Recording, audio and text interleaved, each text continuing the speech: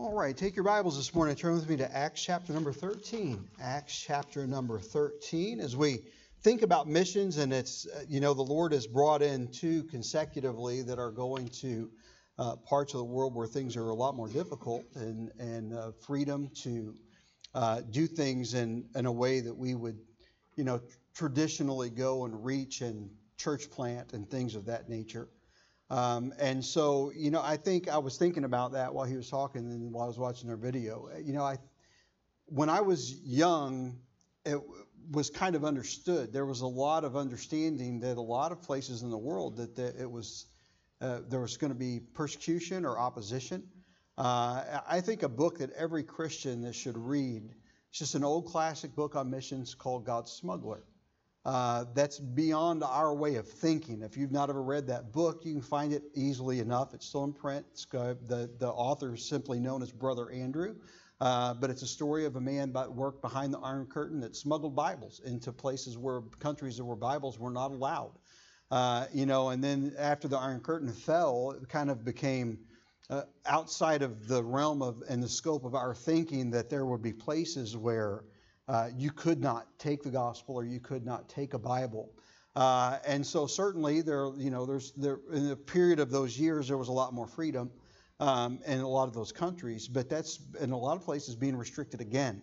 And you're seeing an emphasis and a resurgence of communist governments and other governments and Muslim governments that are kind of taking over and putting pressure in those areas. And I remind you, and he alluded to this, Jesus said, "I will build my church." And the building of his church is not restricted by anything that man does. God has wonderfully built his church throughout those years. It was what we would refer to as an underground church in a lot of countries. And I think as you see that and you hear and some of these missionaries that come through, the understanding of how God worked behind the scenes and the miracles that God did in people's lives, even during that time in the 50s and 60s, the years following World War II, to give some insight as to what a lot of these missionaries that are going overseas are facing today. And so I would encourage you to do that. If you can't find that, I know I have at least one copy of it, but if you cannot find it and you're interested in that, I'll be more than happy to help you locate a copy of that so that it would just help you kind of understand what's going on. Persecution is not anything new to Christianity. Christianity was born in persecution. And we're going to see that some this morning. If you would, take your Bibles to Acts chapter number 13. Acts chapter number 13. If you found your place there, let's stand together as we read our text and let you stretch your legs and we'll honor the Lord's word. We'll read just the first 5 verses. We will look at some other passages here. And so Acts chapter number 13. And beginning in verse 1, "Now there were in the church that was at Antioch certain prophets and teachers, as Barnabas and Simeon that was called Niger, and Lucius of Cyrene, and Manaen, which had been brought up with Herod the Tetrarch and Saul. And as they ministered to the Lord and fasted, the Holy Ghost said, 'Separate me Barnabas and Saul for the work whereunto I have called them.' And when they had fasted and prayed and laid their hands on them, they sent them away. And so they, being sent forth by the Holy Ghost, departed unto Seleucia, and from thence they sailed to Cyprus. And when they were at Salamis, they preached the word of God in the synagogues of the Jews, and they had also John to their minister." And I want to speak to you this morning on this topic and this thought, missions in motion. Let's pray. Father, as we come to you this morning, Lord, thank you for the freedoms that we're afforded here to be able to come and openly preach and proclaim the Word of God. Lord, I fear that in the days ahead that stands to be restricted somewhat. Lord, but in many places of the world it's completely restricted. And Lord, I pray that you would help us to, Lord, not just appreciate those who are willing to go, but understand our responsibility to reach those around us here. And Lord, then to partner with those that are going elsewhere. Lord, I pray that you would help us to understand that. May our hearts be open this morning, Holy Spirit, that you would speak to us, that you would work in the hearts of your people this morning. Help us to gain an understanding. Lord, many of our folks here this morning are new to the concept of missions and how it works and why someone would leave home and go to a faraway place. Lord, I pray this morning that you would use this message to illuminate our minds and our hearts, to educate us on how you work and call and send and support your people as they go out and serve you around the world. In Jesus' name, and amen. Thank you. You can be seated. We started last week by looking at the commissioning of the church and seeing how God not only formed the church, but gave it a mandate, gave it marching orders, if you will, to reach the world with the gospel. It is not something that is, was for a time. It is for all of the rest of time until the Lord returns. And so we are to be busy doing the Lord's work. We are to reach the world with the gospel. That begins here at home. It begins here in Baytown. It's hypocritical of us to support others that would go around the world if we're unconcerned about those that need Jesus here at home.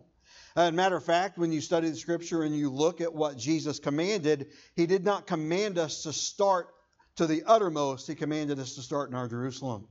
And so we need to be busy and active in investing the gospel and investing in the gospel here in Baytown, which is our Jerusalem, and then in Judea, the surrounding areas. And we're doing that with a church plant in Houston, and Lord willing, in the early part of next year. And Bible studies already ongoing there every week. And so we praise the Lord for that. But then beyond that, around our nation and regions that would be close by, would be our Samaria, and then to the uttermost. We cannot neglect one and feel as if, well, we do a lot for missions, so then that alleviates us of our responsibility for all of the other. No, it's one commission. It's one command. It was given to the church, and we are to be engaged in all of that. Now, in Acts chapter 1 and verse 8 gives us that mandate. And so how does this manifest itself? And that's really what I want to focus on. What does that look like practically in the church? How do we know that the methods that we employ are biblical methods, methods that God employed? And I think that it's important that if we would rise to the occasion of reaching our city, reaching the area around us, and ultimately supporting missionaries to reach the world, and even people within our church answering a call to leave home and to go and carry the gospel around the world, that we need to understand biblically the example and the precedent that's been given by God in His Word in the early churches that's formed here. Now, he starts that here, and he begins talking about this church at Antioch. Antioch is a city in ancient Greece, which was located in modern-day Turkey. And so geographically, country borderlines have changed somewhat, though many are similar. But if you were to go to Antioch today, you would have to travel to the modern-day country of Turkey. And you would see there, the way that has developed and what Christianity has become there, and largely a Muslim country now. The church formed in that part of the world when we had to flee from Jerusalem. And so when Jesus was crucified and then resurrected, and then He spent those 50 days teaching the disciples before the ascension and working with them, and then giving that commission as he ascended. And then the church came, and Pentecost came, and the Holy Spirit was given, and those people trusted Jesus. And we've learned on Sunday nights as we're working our way through the book of Acts how God saved those 3,000, and then Peter and John reached another 4,000 as a result of the healing of a lame man there. And so persecution came. And persecution came in the form of separation of families and murder and imprisonment. And so it was not a light persecution in the sense of it wasn't just that they were mocked or that laws were passed that restricted their meeting. They were legitimately separated. Families were torn apart and people were executed for naming Jesus Christ as their Savior. The result of that is that many in Jerusalem began to flee from Jerusalem. You see that. You see it politically in the world today. You see it whenever military actions take place. You can see it in that part of the world that we're talking about here around Antioch in northern Syria, when just this week in the news where there are many who are what we would call today refugees that are fleeing from a war zone. Well, essentially, the church at Antioch is made up of people who are fleeing from the persecution in Jerusalem. They were on the run to preserve their lives. They were on the run to maintain and keep their families intact. But they were not forsaking their belief in Jesus Christ as their Lord and Savior. And so they have gone there. Now, there are some other cities that are listed here also where they went. But they're coming there to flee from this, and it shows that they are completely committed to the Lord Jesus Christ. And if you would, hold your place there and turn back just a page or so to chapter number 11 of the book of Acts. And we see here actually the formation of this church, and it details here what I am describing to you. Look with me, if you would, in verse number 19. Now they which were scattered abroad upon the persecution that arose about Stephen traveled as far as Phoenice and Cyprus and Antioch, preaching the word to none but the Jews only. So they're careful about who they're preaching to. They're still worried about persecution as they move forward. They're moving into the synagogues. They're preaching to other Jews the gospel message of the Lord Jesus Christ. Stephen is referred to here, has been executed. And at his execution, there was a young man, a young persecutor by the name of Saul, who the Bible says was consenting unto his death. I personally believe that that means that he gave the order, that he was actually in command. You can disagree with me of that if you like, but if you study it out historically and the way that they operated, they brought and laid their cloaks down. They took him out to the place of stoning, which in their culture would have been a pit. Where they would have been able to put him on in a particular place where the accuser could stand up, take a large stone and throw it down and knock him essentially unconscious early on in the process, and then everyone else would consent. We know that Stephen preached a powerful sermon there in which those that were in opposition to God were enraged, and he was stoned, and this caused and stirred up this great persecution, and that's what he's talking about here.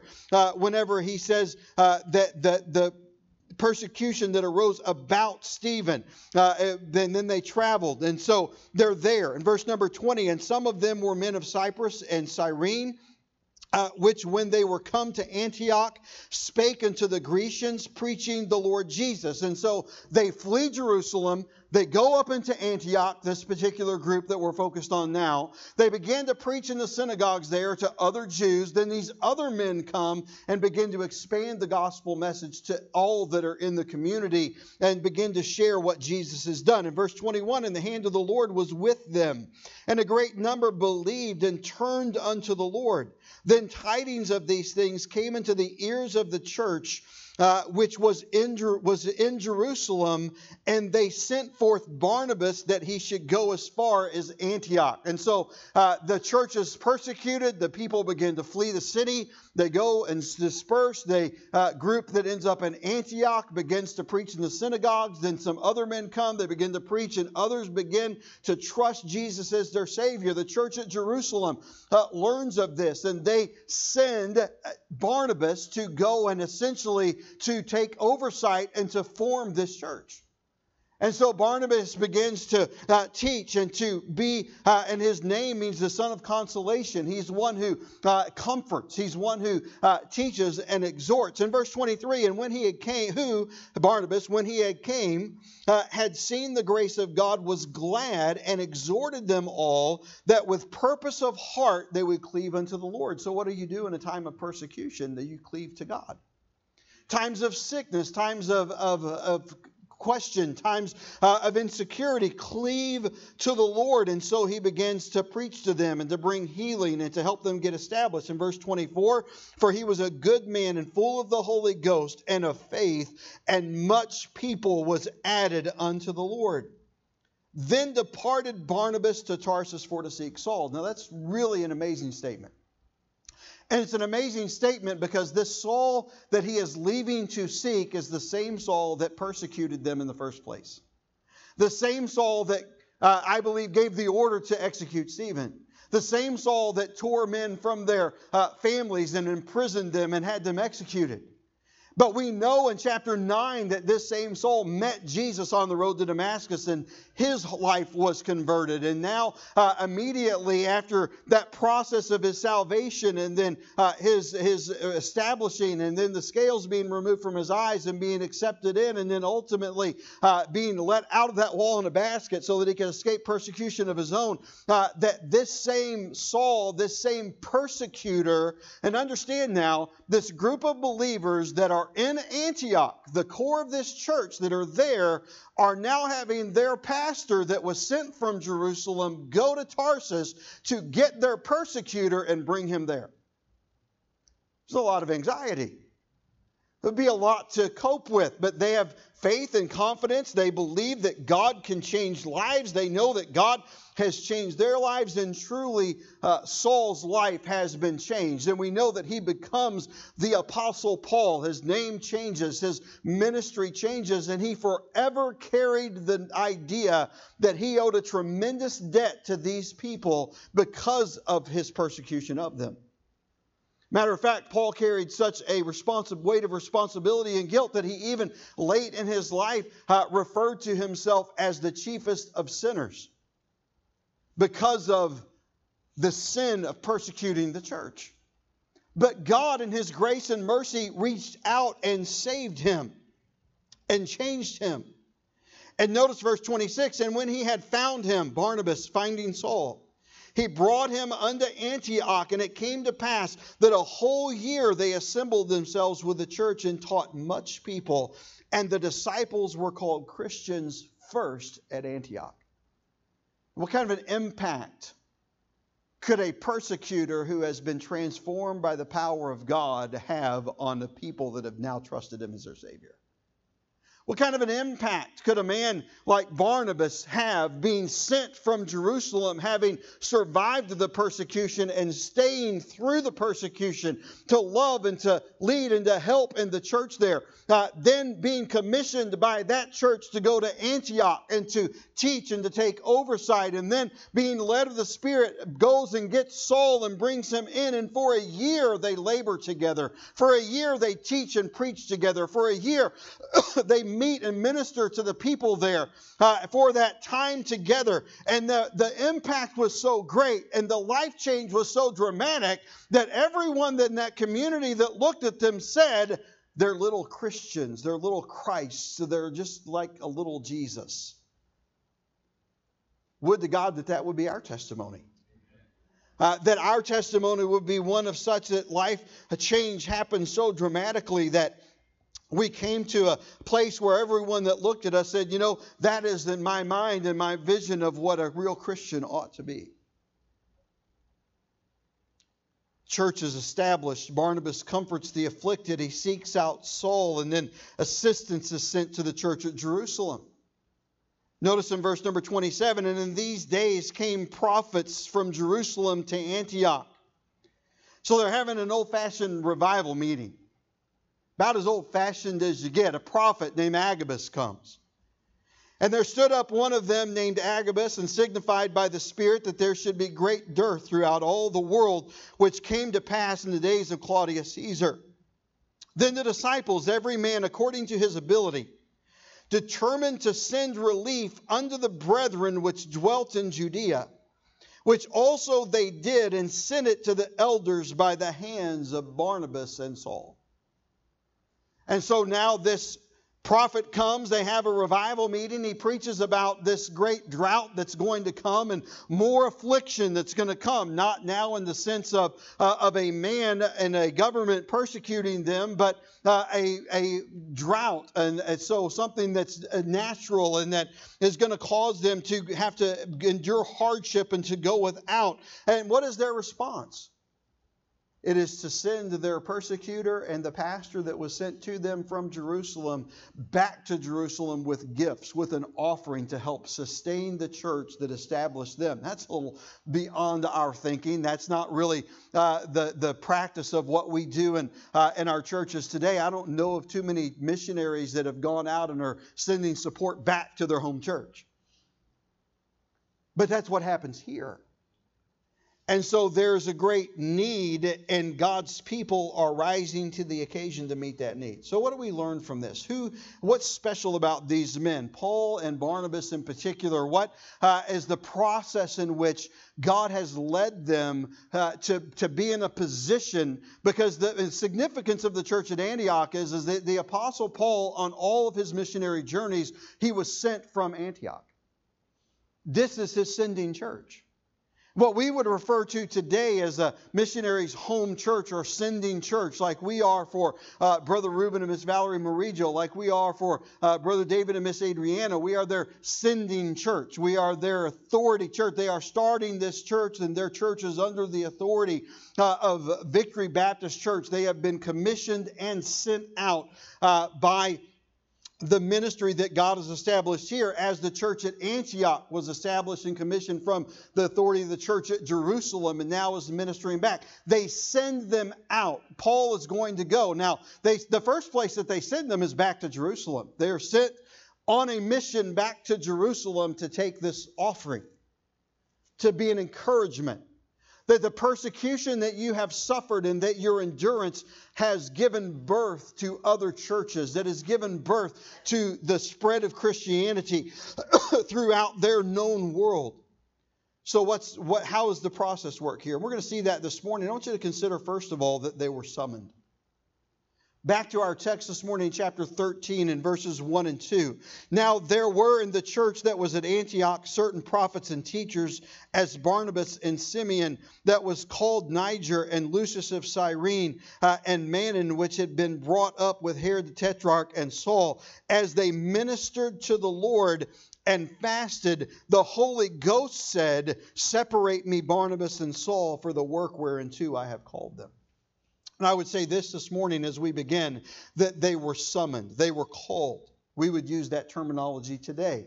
Whenever I was a teenage boy, God placed His call on my life to preach. That was a burden that God laid on my heart. He confirmed that burden with preaching and with Scripture until I surrendered and answered that call, and then pursued that course of life and as my life work and went after that. And that's the case of missionaries that are called. They are not going because they simply want to go. The Bible says, if any man desire the office of a bishop, he desires a good thing. But just desiring it does not qualify us to go. We must be called. We must be summoned. The Holy Spirit here summons them. So there's a couple of thoughts about being summoned by God or called. First of all, consider that the call was a call by God. Verse number 2, and they ministered as they ministered to the Lord and fasted, the Holy Ghost said, "Separate unto me." Their call is not a call of men. It is not a call from man. It is a call from heaven. It is a call from the Spirit of God working in their lives. But I want you to notice about that. Well, Pastor, that's wonderful. I would like to go. How does God call someone? What is the criteria by which God would call? And I believe that we see that here, that God called the separated. God did not just randomly call them. God did not just look out amongst the crowd of the church at Antioch and say, "Hey, I think that you've got great potential. Let me call you." Now, certainly there would be exceptions to that. The Apostle Paul would be the greatest one in my mind that comes out, where Jesus went to him already knowing what he wanted to do in his life. He has a plan for your life this morning. Whether you're willing to surrender and submit to answer the call that God has for you or follow the will of God for your life, there is a plan. Not every plan is engaged. Not every plan is enacted. Not every plan is responded to positively. But there is a plan. So what caused God to look down and say, the time is now, it's your turn, it's time for you to move? What is it that they did that caused God to call them? And as they ministered, they were devoted to service. they had already separated themselves from the general populace of the church, in that they were not just attending, but they were serving. And God does not call those that sit back and just simply wait for God to say, hey, I choose you. Let me go out and do something great in your life so that you can get a lot of man-given accolades. No, God looked down to see who was busy. He looked down to see who was engaged in the ministry. What are they doing here? They're seeking primarily two things here. I believe they're seeking God's direction.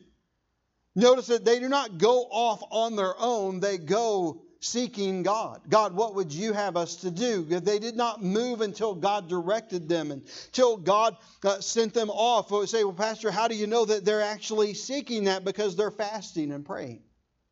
You don't fast and pray just for the sake of doing without something or going hungry. You fast and pray whenever you are seeking something. Whether you're seeking an answer or you're seeking God's power or seeking whatever it may be, they are separated here, and they are called. God called those who were serving. They served together, as we've seen already, for a year. For a year they've been here preaching and teaching. For a year they've given themselves to the community. For a year they've shared the gospel, and they've brought new converts in. And so they were called by God. Letter B, they're called by the church. So God called those that were separated and those that were serving, and then the church responded to God's call in their life. It is not God called, that they were called by the church in the sense that the church looked out and said, hey, this is what you're to do. But these men had expressed a devotion to God in which they would stand up in the way that we would see that in our church, as if a young man would come forward and say, I believe that God has called me to preach, and that we, through observation and prayer and training, came to agreement that God's call was on his life. Then we would license or sanction him to go out under the authority of the church. And then that may not be exactly the way that they would frame it or that they would certify it, but it's essentially the same process here. The call was confirmed. The church confirmed the call on the lives of Paul and Barnabas. The church looked at them and said that God has done this in your life, and we have witnessed for a year God working through you. Our lives as a church have been impacted by your walk with God and by your teaching and by your preaching. And if God has called you, then we acknowledge that. The call was confirmed. And then they were ordained. The call was ordained. And they ministered to the Lord and fasted, and the Holy Ghost said, separate me, Barnabas and Saul, for the work whereunto I have called them. And when they had fasted and prayed and laid their hands on them, they sent them away. They've been confirmed and they've been ordained. Secondly, this morning, see that first they were summoned, then they were sent. They were sent. They didn't just go out on their own. They didn't just take off on a whim. They didn't just go out on their own authority. They went under the authority of the church of Antioch. They were sent. How were they sent? Well, we see here in verses 3 and 4, which we just read again, that when they had fasted, so they were sent out with prayer. How would we send out a missionary? How would we send out a church planter? How would we send out someone that we've commissioned to go into maybe the prisons, which we have several that were in jails and prisons in the area? How would we go and activate that? What does that look like, Pastor? Well, it is when we are sending them out with prayer. Why? Why do we send them out with prayer? Because we're not seeking the will of man. We're seeking the will of God. We're seeking God's direction. We're seeking what God has set forth. What is it that God desires? Where would God have us to go? What would God have us to do? What is the goal? What is the objective? What will be the method? And there are a lot of places and a lot of churches that would say, hey, if your method is anything other than traditionally going and just establishing a church, then that's not missions. They can't do that in the country that they're going to. But they've still been sent They still have a commission. They still have a sending church. They still have a sending agency. They still have an obligation. And may I remind you, to those that would hold to that thought process, that Jesus said that I will build my church. And it doesn't matter if it's a dump outside of the city of Ulaanbaatar in Mongolia, or if it's in some place where the church has to hide in secrecy and meet underground, in places where it takes maybe 3 or 4 hours for people just to assemble to have a service, in which they must have a service that's silent almost, and where the teaching is very quiet and the prayer is very quiet, and they must matriculate out just as long of a process as what it took them to get there. That is no less a church than what you witnessed this morning. Because Jesus Christ is at work in the hearts of men, growing and making disciples so that the gospel can be carried to every creature. And it all starts when they're sent from a church, sent with prayer, sent in God's direction.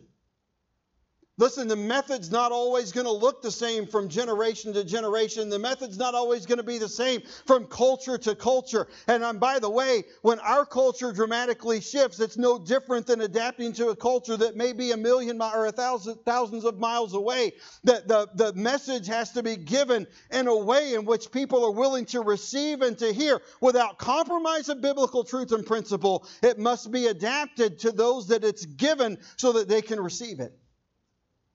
Has to be put in their language. It has to be put in context of their culture. It has to be given in a way in which the gospel can be furthered. But it is not a missionary that builds a church, or a pastor that builds a church, or a church that builds a church. It is Jesus who builds his church. They were sent.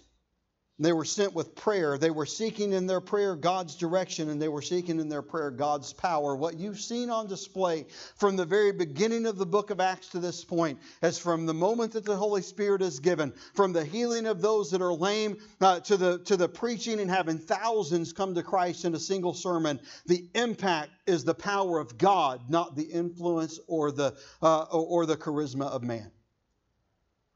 What we need this morning are churches and people who are coming together, seeking the direction of God and the power of God in their life, that we can be sent out. It's no different than when we gather on a Saturday morning and are sent out by Victory Baptist Church. Pastor, but you're the one sending us because I'm the under shepherd of this body of believers, but we're going because the chief shepherd has told us to go. We are carrying out his orders. We need not go randomly. We need to go strategically. We need not go always doing everything exactly the same way that some other paper or ministry has dictated that it be done, but following the leadership and the guidance of the Spirit of God. Listen, I'm all for knocking on doors and I'm all for canvassing doors, but there's not anything wrong with getting creative in how we present the gospel either. And we need to use every tool that is available to us in our day and our time to communicate the message of the gospel in a way that people are willing to hear that Jesus Christ is God and the Savior. And the reason that that's significant is because we are wicked sinners who deserve to be separated from Him in hell. But He in His love and mercy has sought to bring us back to Him, to reconcile us to Himself, to make atonement for us so that we can be made the sons of God when we place our faith and trust in Him and receive His forgiveness for that sin. What are we doing here? We're seeking the direction of God, but we dare not go in our own power. We must always also seek His power. We're sent out with prayer, but they were also sent out with purpose. They were not just sent out, okay, well, this is going to be good for you to do. Just go out here and just do whatever. No, they were sent with a purpose. Verse number 4, so they being sent forth by the Holy Ghost departed unto Seleucia, and from thence they sailed to Cyprus. And we don't have time to get all in through the book of Acts this morning and the rest of the New Testament, but we know that the Apostle Paul from Antioch goes on 3 separate missionary journeys, And the result of the first one is essentially the preaching of the gospel and the establishment of churches. But the ministry of the second and the third is not just to preach and to establish, but also to correct the error of established churches, to encourage those that are already serving, that are doing things well, to help them to be strengthened, to help them fill vacancies in their pastorate, to help appoint the people that are the right fit, to help them do and carry out what God has given them to do. My point is simply this morning: they were sent out with a purpose. What purpose? Well, we know that they were sent to the church of Jerusalem to be an encouragement. Agabus had come and said that there's going to be a great drought and they're going to have great need. They've endured great persecution. Why were they sent? They were sent to be an encouragement. Listen, we ought to always be seeking to be an encouragement to those that are in ministry. Whether it be a church planter here at home, whether it be our own church staff, whether it be a missionary on a faraway field, look to be an encouragement to those that are serving and feeding and encouraging you. Not only were they sent to encourage, but they were sent to establish. Certainly, church planting is a part of what they were commissioned to do. It is only natural that as the gospel is preached and people receive Jesus as their Savior, that they will rally together to worship Him. That they would collect in groups, regionally, locally, where they are, to serve Him. They were sent with the purpose of encouragement, of establishing. They were sent to exhort, inspiring and correcting error. Inspiring those that were doing things well and commending them and encouraging them and then correcting the error. We see that in the Pauline epistles. We see how he writes to some, encouraging what they're doing, commending what they're doing well. And he writes, particularly the church at Corinth, scathing letters of great rebuke and error that's crept in and setting things straight on two different occasions. They were sent to exhort. Thirdly, this morning, I would ask you to consider that not only were they summoned by the Spirit of God, but they were sent, but they were also supported. They were not just sent out and told to fend for themselves. They were not just sent out and said, okay, well, this is what God's called you to do, and we're sending you to go there, but you're going to have to figure out how to make it work. They were supported. How were they supported? Well, first they were supported with prayer. And almost every missionary that you have come through tells you that more than the financial support, they covet prayer.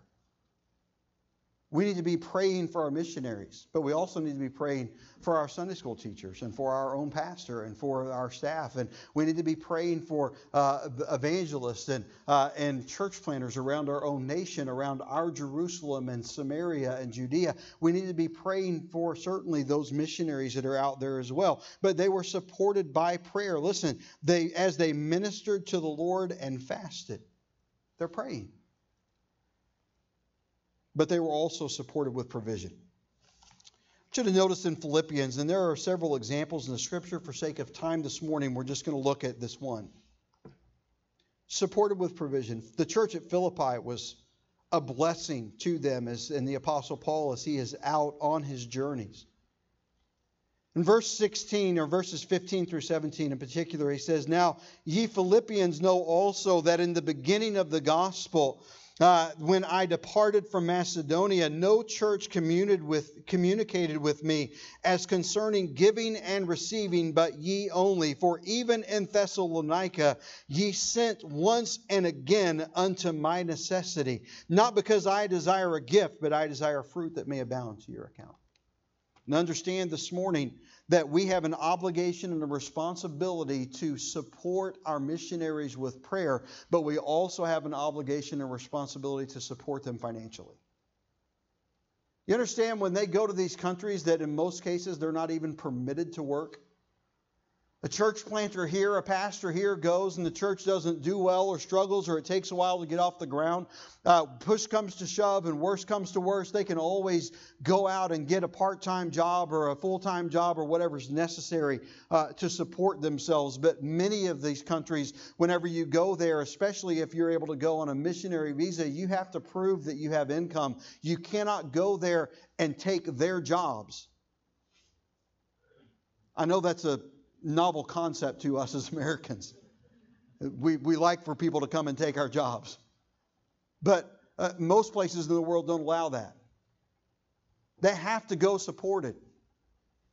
They have to raise enough support to do the work that God has called them to do and to support their families at a level that is appropriate for the nation to which they've been called. Sometimes a common question that missionaries get from a pastor is, how much are you trying to raise every month? A lot of missionaries are scared to answer that question because a lot of pastors think that they're supposed to live in poverty. You don't have to worry about that with this pastor. I remember asking one of our missionaries, a missionary that we currently support that's working in the city of London, and he very reluctantly, under great pressure, told me what he had to raise. He had to raise $10,000 a month. Well, his rent's probably $2,500 a month, at least. Our temporary resident English person tells me this morning.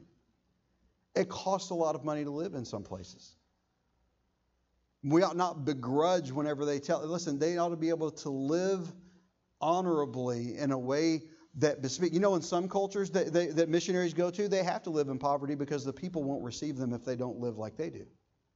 In other parts of the world, they have to go and they have to live well because the people that live in poverty won't receive them unless they live the way that they perceive Americans live. Missionaries have to understand when they're going someplace what is going to be expected by the populace so that they're willing to receive the message that they're going to preach.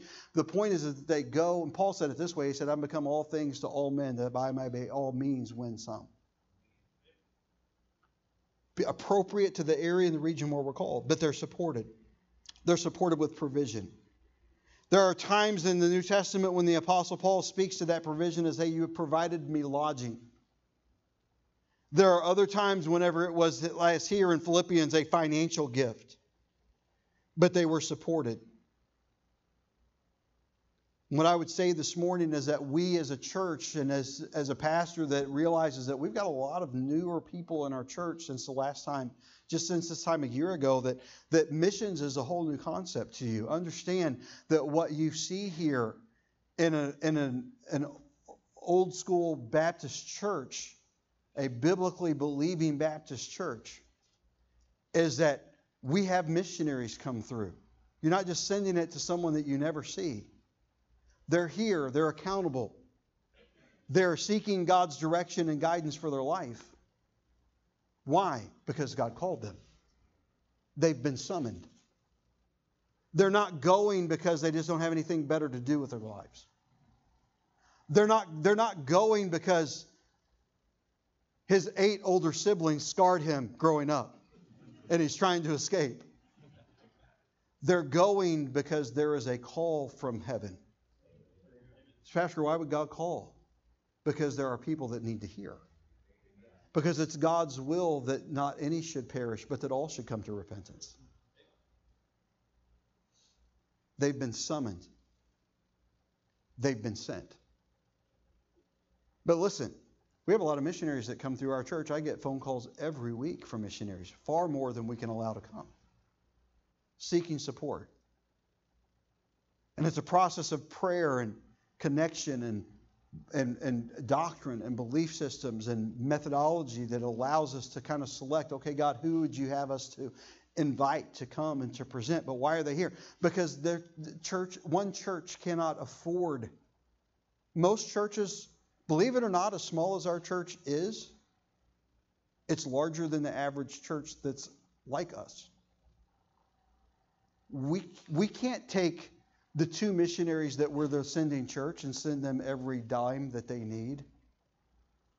They have to go out to churches like us and to raise support. Why? Because they have been summoned by God and they have been sent for the purpose of communicating. And we have to realize that as they've been summoned and they've been sent, they also must be supported, and it's our responsibility to help support them. What does that look like, Pastor? How do I do that? You just want more money in the offering plate. Well, in a church like ours, what we give to missions is completely separated from all the rest of the church budget. What's given to missions goes to missions. Takes care of our missionaries that come through like today. supports a missions conference or a meeting, but by and large, the vast majority of the, I believe, $45,000 that our church is giving to missions this year is going to missionaries on the field or on their way to the field to support their need. So, Pastor, how do I, and we'll get into this more probably next week as far as the process of how do I make that decision. But what we do is we simply pray and we ask God prayerfully, every individual believer, God, what would you have me to give in the next year to missions? What do you want me to give, Lord? Doesn't factor into what I give in my tithe. It doesn't factor into my regular giving. But on top of what you've commanded me to do in the Bible, to give to those that are going abroad, Lord, what would you have me to do? And as God leads, and God lays a figure on your heart, you by faith step out and begin to give that as God gives it to you. And they're supported. And their needs are met. And sometimes a little extra money even accumulates so that if they have an emergency, we can help. Those are all wonderful things. But I want you to understand this morning, especially if you're new to Victory Baptist Church, and especially if you're new to a Baptist church, that the reason that we operate this way is not because we just concocted some scheme that works, but because we see it in the Bible. But because God has laid out a plan. God has laid out a purpose. God has laid out and given His direction as to how He wants to go about using the local church to reach the world with the gospel. A couple of questions this morning for you and we'll be done.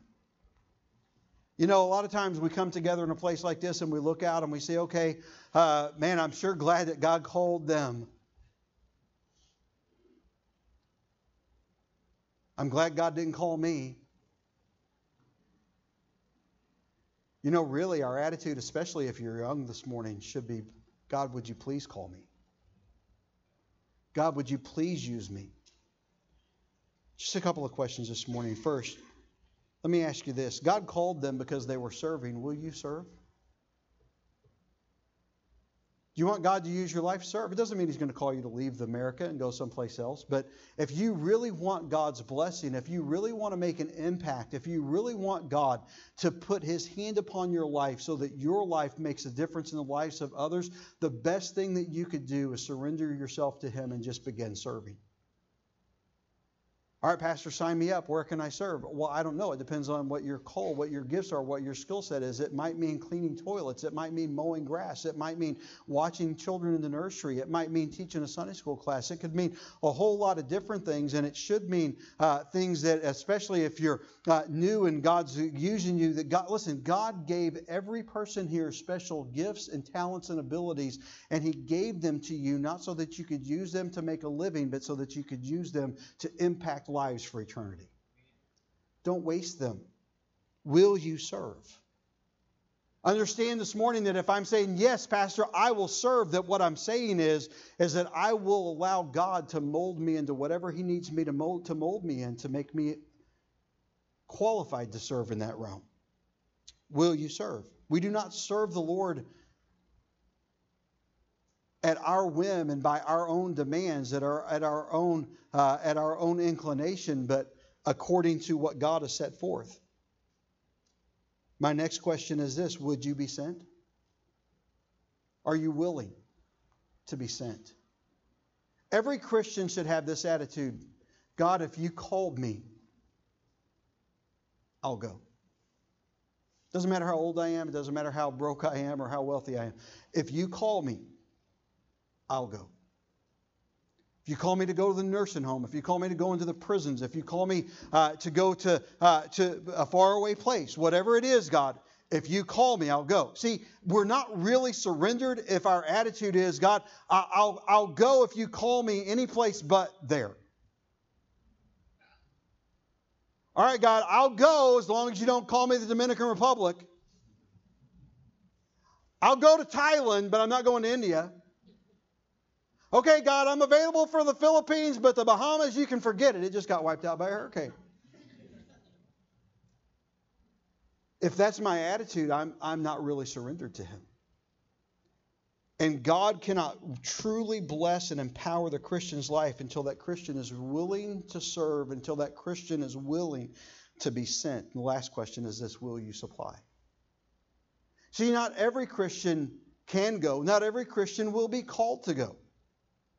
But every Christian can supply. So, Pastor, you don't understand how broke I am. So give what you can as God gives it to you. It doesn't matter if it's $1 a week.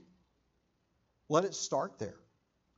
Pastor, by the time I do this, and by the time I tithe, and by the time I'm doing these other things that I'm learning to do, listen, it's not about how much. It's about doing what God tells you to do.